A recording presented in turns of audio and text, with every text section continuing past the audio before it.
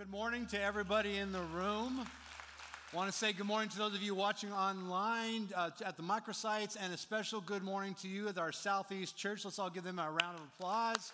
Glad you guys are joining us today.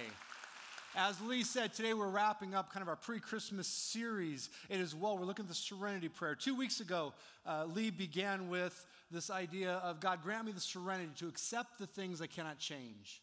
And then last week, Shane came back with, and the courage to change the things I can. And today we're going to wrap it up with, and tie it up together with, and the wisdom to know the difference. Because isn't that the key? That we need the wisdom to know when do I rush in, when do I hold back?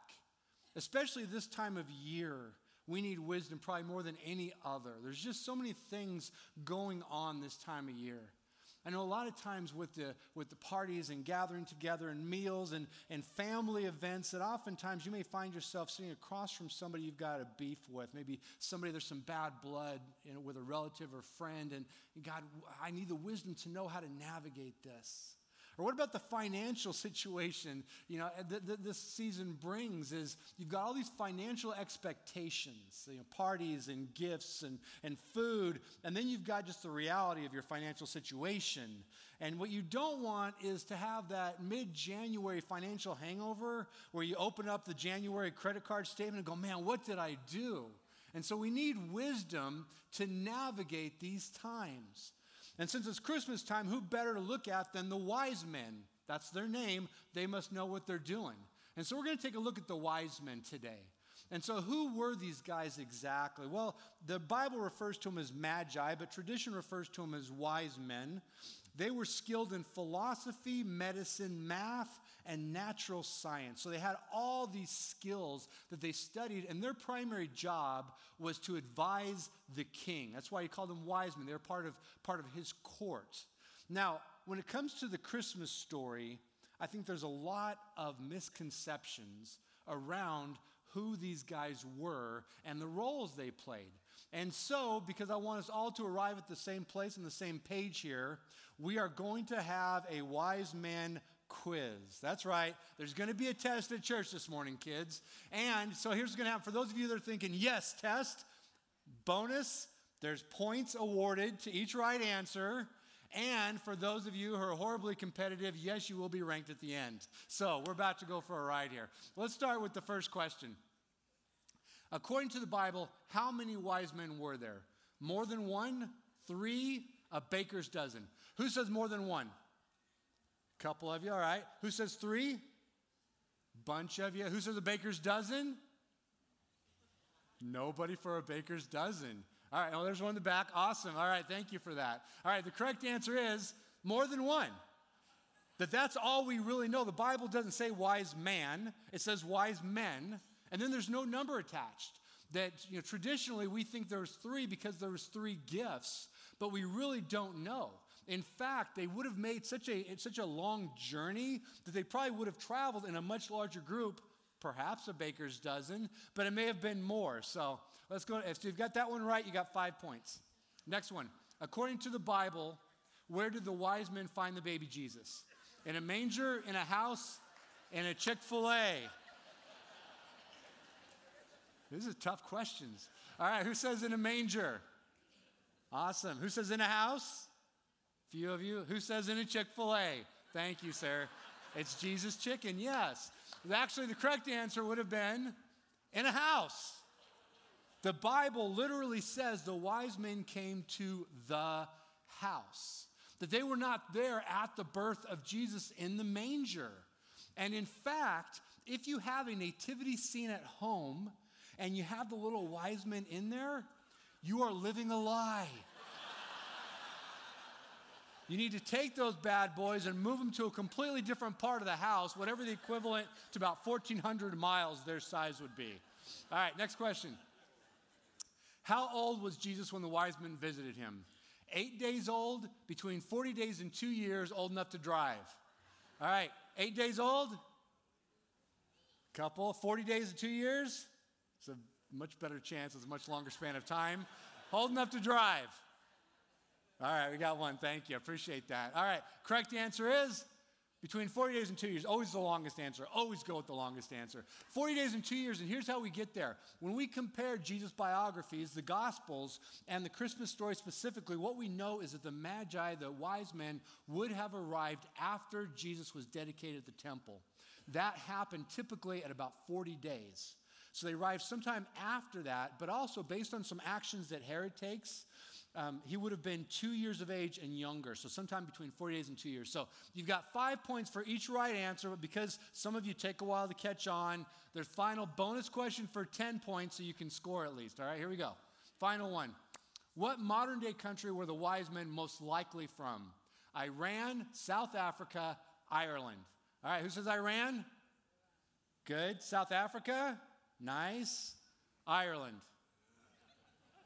Fair enough. Okay, so the correct answer is Iran. That they would have come from the Middle East, from what would have been previous to that, would have been the Persian Babylonian Empire that ultimately is roughly where modern-day Iran is.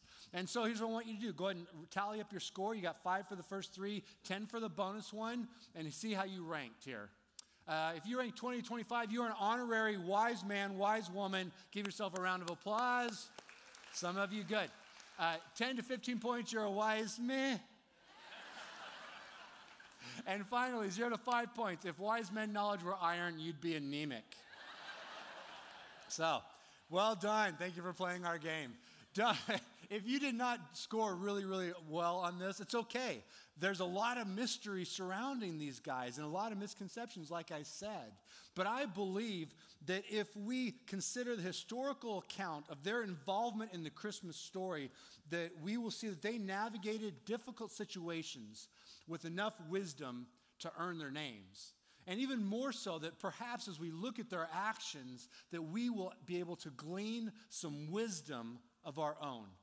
And so we're going to take a look at the Christmas story here. It's in the biography of Jesus, what we call the Gospel of Matthew, starting in chapter 2. And it begins this way. After Jesus was born in Bethlehem, in Judea, during the time of King Herod, Magi, wise men from the east, came to Jerusalem and asked, "Where is the one who has been born King of the Jews? We saw his star when it rose and have come to worship him." So like I said, these guys traveled about 1,400 miles from Babylon, Persia area, all the way to Jerusalem. Why would they do that? Have you ever thought about that? I mean, here were these foreigners, these pagans essentially. Why would they travel to visit a whole foreign king? Well, I think it has something to do with a slave by the name of Daniel. He was a Jewish slave about 600 years previous. And he was taken into captivity, taken to Babylon. And because he was a sharp cat, he rose in rank in the king's court and ultimately rose to such a position that he was the leader of all the wise men. And in fact, at one point, the king was going to kill all the wise men because they couldn't do what he wanted them to do. But Daniel steps in and saves them all. And so Daniel would have absolutely been in the Wise Man Hall of Fame. That he would have been revered and he would have made a huge impact in that country. And it makes sense too that these scholarly men, that they would have absolutely studied the ancient documents of Daniel's people, what we call the Old Testament. And so they would have poured through them and they would have studied them. And then when they saw that star, it caught their attention. And they interpreted it as a personal invitation from the God of Daniel.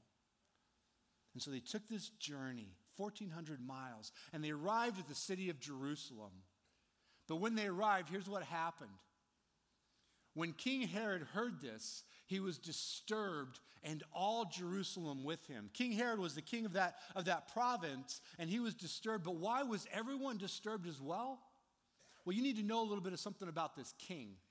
Is that King Herod was a wise and effective ruler. That he got things done. If you historically look at him, he was a statesman, politician. He made things happen. However, he was also a distrustful, jealous, and brutal tyrant who ruthlessly crushed any potential opposition. So much so that he murdered 6 members of his very own family, including 3 of his own sons because he was afraid they would try to overthrow him.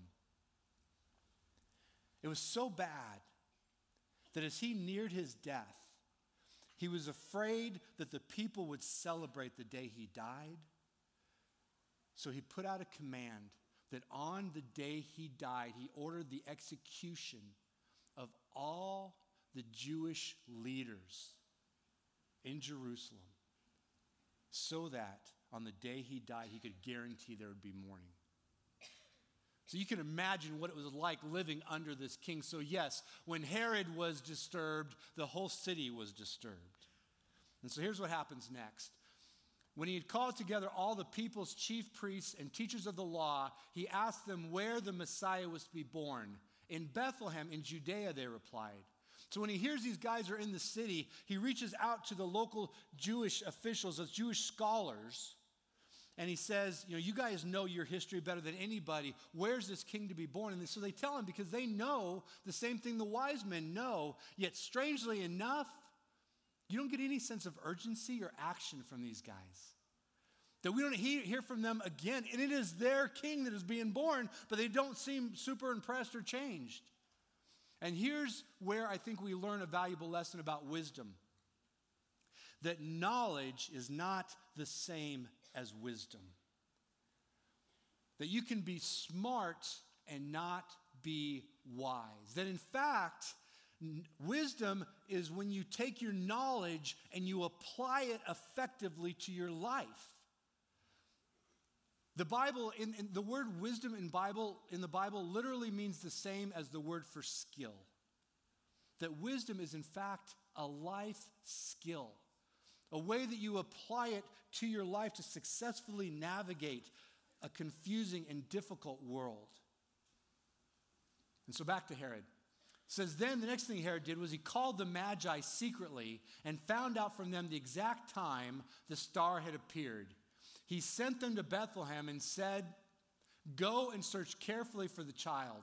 As soon as you find him, report to me so that I too may go and worship him, which is a complete lie. That in fact, what he was trying to figure out was where the baby was and how old the baby was so he could destroy the baby. And ultimately, when the wise men didn't come back and report in, that's when he put out another edict to murder all boys 2 years of age and younger because he was going to make sure that he would not have any competition from the king of the Jews. After they had heard the king, they went on their way, and the star they had seen when it rose went ahead of them until it stopped over the place where the child was. When they saw the star, they were overjoyed. On coming to the house, they saw the child with his mother Mary, and they bowed down and worshiped him. Then they opened their treasures and presented him with gifts of gold, frankincense, and myrrh. And having been warned in a dream not to go back to Herod, they returned to their country by another route. See, I think watching the action of the wise men is so important because as we reflect on their journey to Jesus, we see 2 different types of wisdom displayed here. One rooted in the abilities and desires of a person, and the other rooted in something beyond them. See, Herod's wisdom was clearly rooted in himself. He was a mover and he was a shaker, and he ascended to a high position of authority, of power. He became king, using his cunning, his intellect, and his power to accomplish his goals for his life. And his reliance on personal wisdom led him to much personal success. But it did not end well for him. That history tells us that in fact he died miserable and alone, and he suffered a long and painful death. Now compare that to the wisdom the wise men demonstrated. Their wisdom was rooted and established in something beyond themselves, something more eternal. That they ultimately applied the knowledge God provided in their circumstances to follow God's direction. And in pursuing a wisdom beyond themselves, an eternal wisdom, they achieved a different kind of success than King Herod. No, they didn't become personal successes like kings, but they did go on an epic quest, outsmart a cruel tyrant, and ultimately land before and gaze upon the face of God. When you think about those two different types of wisdom, which one do you want to rule your life? Because it seems like a no-brainer, doesn't it? I think rather than the painful, miserable death, lonely one, I think I want the face of God wisdom, right? But when we are faced with a difficult decision, which wisdom do you pursue? Do you seek eternal wisdom beyond you, or do you rely on personal wisdom within you, like King Herod? If I'm honest with myself, I have to admit that my first instinct is to rely on personal wisdom, to skillfully apply my knowledge to achieving my goals. And do you know what the scary part about that is? Do you know who has been involved in every single bad decision I have ever made? Me, absolutely. That I have conspired with myself over every stupid decision I have ever made. And it's confounded me because I'm a smart guy. But this may shock and amaze many of you, but I'm not always as smart as I think I am. When I grew up, I had a single mom, and so I had to help out with household chores and stuff. And one of the tricks she taught me was to always take, when you're cleaning, that you want to smell fresh too. So always when you're done cleaning, take a little Pine Sol and pour it like in the this is before essential oils. Take a little Pine Sol and pour it like in the toilet or the sink, or just put a cup of it up on top of the fridge because it makes the room smell good, right? And so I applied that, and so I learned that as I began my own family, got married, had kids, that had my very own home of my own. And it occurred to me one time that, man, if a little bit of Pine Sol makes a room smell fresh, I bet a bunch of Pine Sol in my swamp cooler would make my whole house smell pine fresh. So I did it. So I went up on the roof to where our swamp cooler was, which circulated all of our air, and I took it in a big bottle, and I dumped a big old bottle of Pine Sol in the swamp cooler and went down and proudly flipped the switch on. I don't know if you know this or not, but in large quantities, apparently Pine Sol's toxic. Yeah. So no lie, like after a while, like my kids started complaining, and my wife's like, I've got this headache, and what's that smell? Literally, we had to get out of the house and evacuate for like 4 hours to air the thing out. Sometimes I'm not as smart as I think I am. Not only that, but here's the other thing about me. I would not allow anyone else to lie to me near as much as I allow myself to lie to me. How about you? That here's what I know about myself.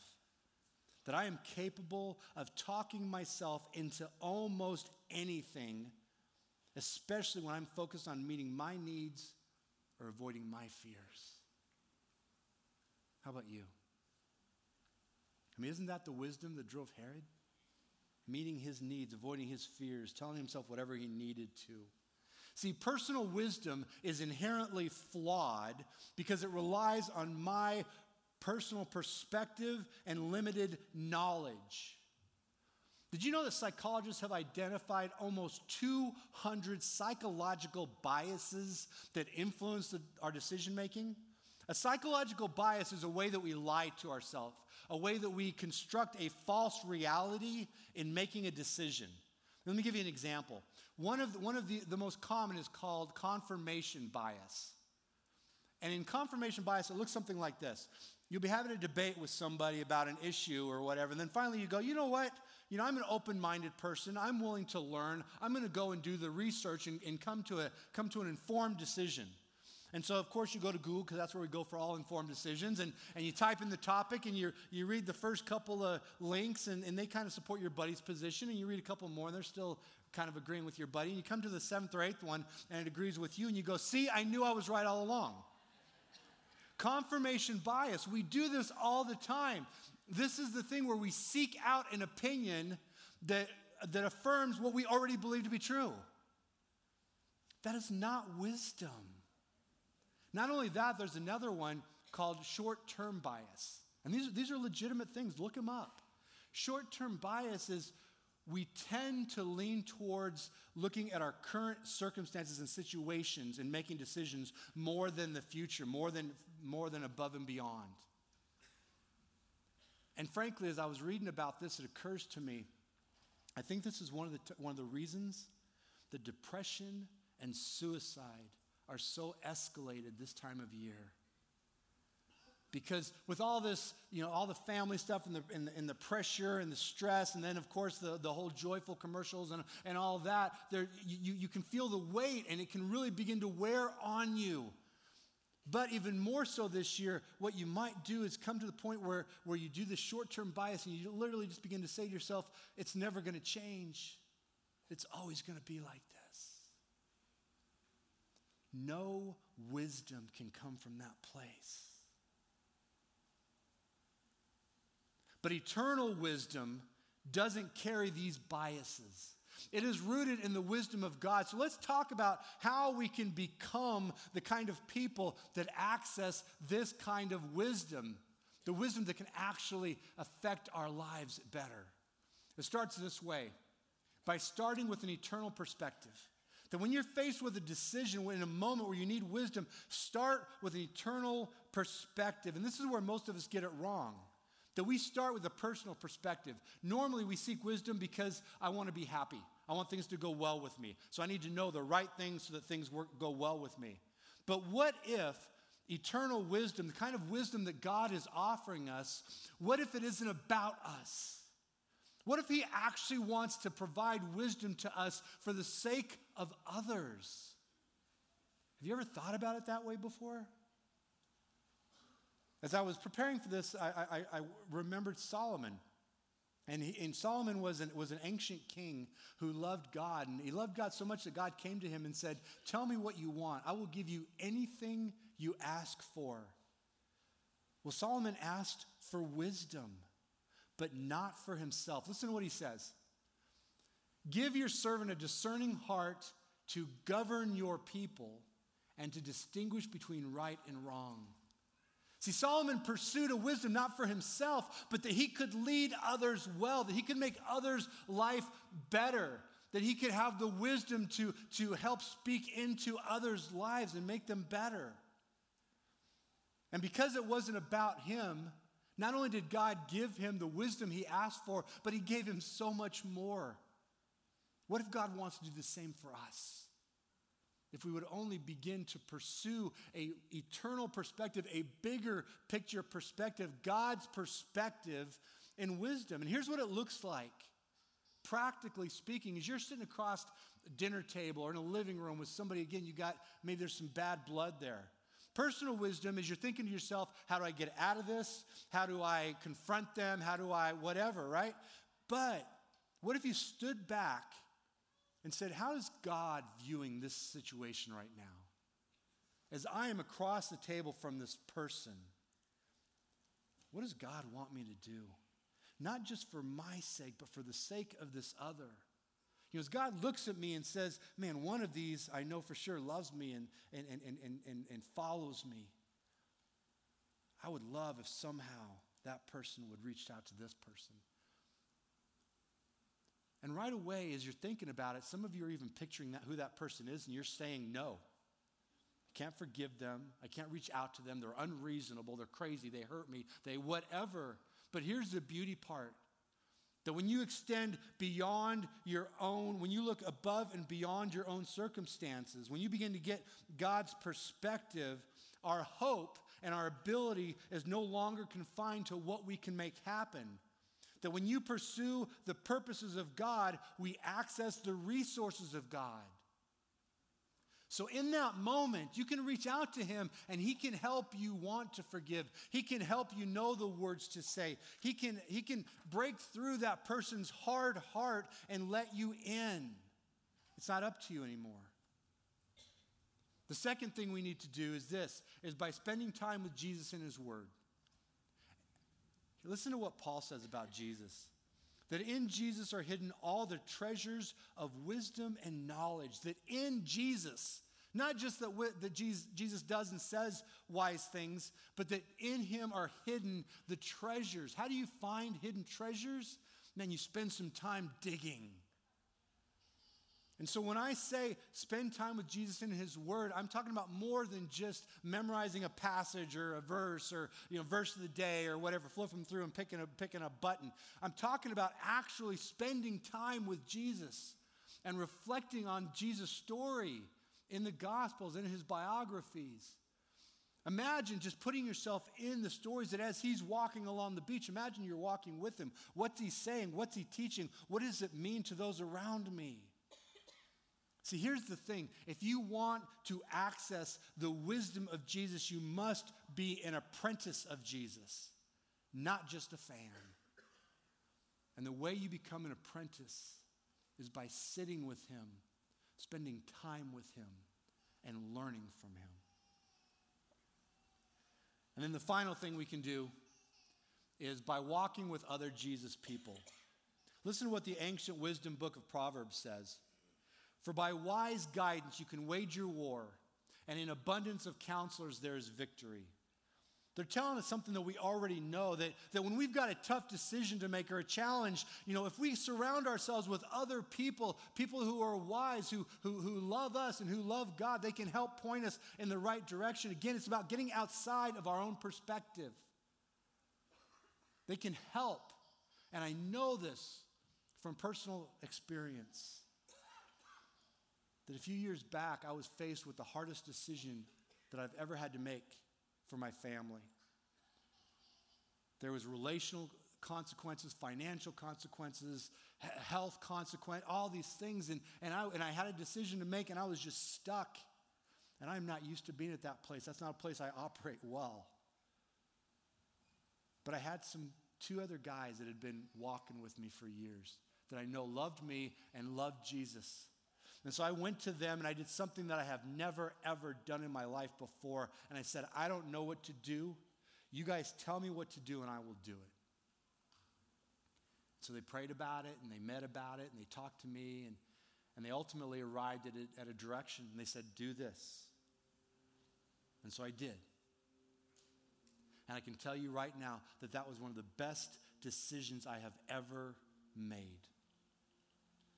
That you need to have a wisdom council around you.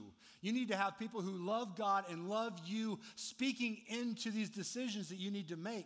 And here's the thing I know about a wisdom council. You don't need it until you need it. And so if you don't need it right now, start investing. Make sure you are surrounding yourself with people who know and love you and know and love God. And if you don't know how to do that, Lee talked about Rooted. Get connected in Rooted. That'll fast track you. That'll get you around other like-minded people. Join a small group. For many of you, maybe you need to check out CR on Monday nights. Our Celebrate Recovery environment isn't just about drug and alcohol addiction. It's about people with hurts, habits, and hang-ups. Anybody got one of those? If you were to start to walk with them, man, you're walking with people who want the same thing you want, to be freed from some of this garbage that's holding them back. See, here's the thing. Here's the point of all this, is there's a pattern here, that the wisdom you need has to come from beyond your limited perspective. That eternal wisdom means forsaking the throne of Herod, which is the throne of self, and instead chasing the face of God to the destination he has for you. And I know that there are some of you in this room who don't even know if they believe in Jesus or what that's all about. Let me just say this, first of all, to you. And we are so glad that you're here. You are welcome. You are part of this community. But I would encourage you to do the same thing, take the same journey these wise men took on their trip to Jesus. That it began by looking beyond themselves. And I would encourage you, wherever you're at today, look beyond yourselves and consider that maybe the world isn't the way you think it is. Maybe there's more wonder. Maybe there's more mystery. Maybe there's more complexity. And perhaps there is a God at the helm of it all who loves you and wants to know you. And secondly, draw nearer to Jesus. Seek him out. We've already started reading the book of Matthew. Might as well finish it. Just keep going and get to know Jesus through his biography and really see about this person and what he was and who he is to you and who he wants to be. And then finally, in the same way that the wise men traveled in packs, do the same thing. We've got an environment here called Alpha. You can find out about it on the 411 on the app. But Alpha here is just people who are trying to figure Jesus out, who are searching, but together. They're seekers together. Maybe surround yourself with people like that. But here's the thing that we need to all remember, that ultimately at the core, the wise men are a picture of God's grace. That here were these people who were not God's people, but because they searched for him, because they did the hard work of drawing near to him and finding him, he allowed himself to be found by them. And I believe he wants to do the same for all of us.